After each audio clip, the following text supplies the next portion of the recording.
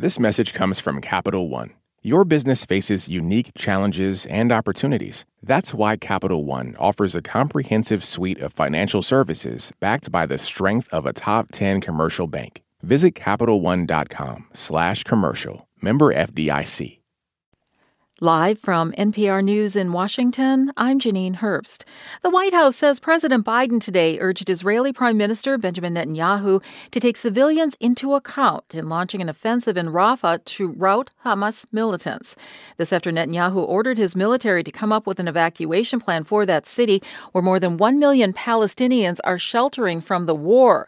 And those people are asking where they should go. NPR's Hadil Al-Salchi has more. About 1.4 million Palestinians are sheltering in Rafah, crammed into tents, schools, and hospitals. Many of them have been displaced more than once, and now they may face another move after Prime Minister Netanyahu's call for a plan to evacuate before a possible ground invasion in the area. But many are at a loss. Where are they meant to go? Yusuf al-Sirsawi was displaced twice before arriving in Rafah. He says his family may have to go back north to the destroyed city of Khan Yunis. Their threats are to be taken seriously, he says. It isn't far-fetched that the occupation forces enter Rafah and finish their military operation. Hadil Al-Shalchi, NPR News, Tel Aviv.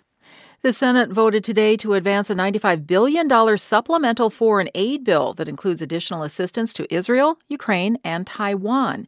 It doesn't include U.S. border provisions. It's the last procedural hurdle to allow a vote on its passage in the coming days. But even if it clears the Senate, some House Republicans oppose the aid to Ukraine.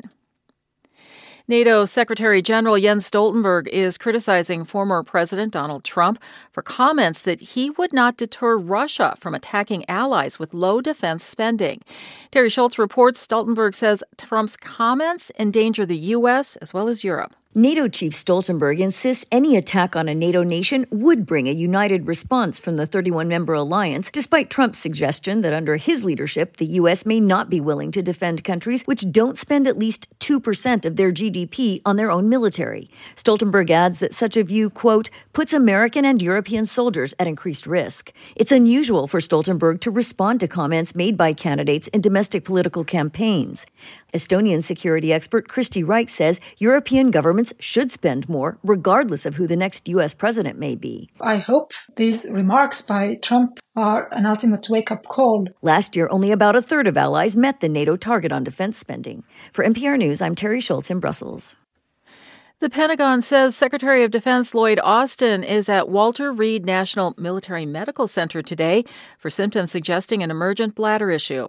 A spokesman says this time the White House, Congress, and the chairman of the Joint Chiefs of Staff have all been notified. Austin will continue his work from the hospital.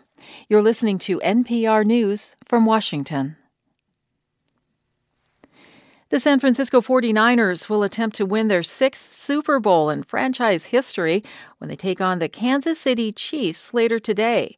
NPR's Tristan Plunkett reports they'll be relying on a quarterback who wasn't highly sought after just 2 years ago.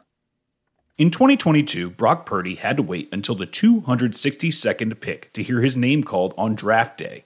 It's referred to as Mr. Irrelevant, meaning the last player selected in the NFL draft. Now in his second year, he has taken full advantage of a starting opportunity and was asked about his path in the run-up to this year's Super Bowl. People can overlook you, may not think you're the biggest, the fastest, the strongest, but man, if you believe in yourself and you think that you have what it takes, and you truly do believe that, and you don't give up on it, then you can achieve it. Purdy is the third Mr. Irrelevant to reach the Super Bowl, but the first at the quarterback position. He'll have to outduel his counterpart, Patrick Mahomes, who's trying to make the Chiefs the first back-to-back champions since the New England Patriots did it in the 2003 and 2004 seasons. Tristan Plunkett, NPR News. And people are expected to spend a record-setting amount placing bets on the outcome of today's Super Bowl. But many fans of the Kansas City Chiefs and the San Francisco 49ers won't get the chance to make a legal wager. That's because California and Missouri are 2 of a dozen states that haven't yet legalized sports gambling.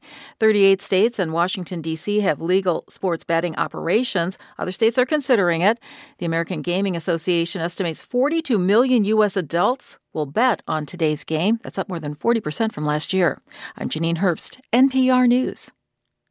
This message comes from NPR sponsor VCU Massey Comprehensive Cancer Center, who, as an NCI-designated comprehensive cancer center in the country's top 4%, is unconditionally committed to keeping loved ones in their lives. MasseyCancerCenter.org/comprehensive.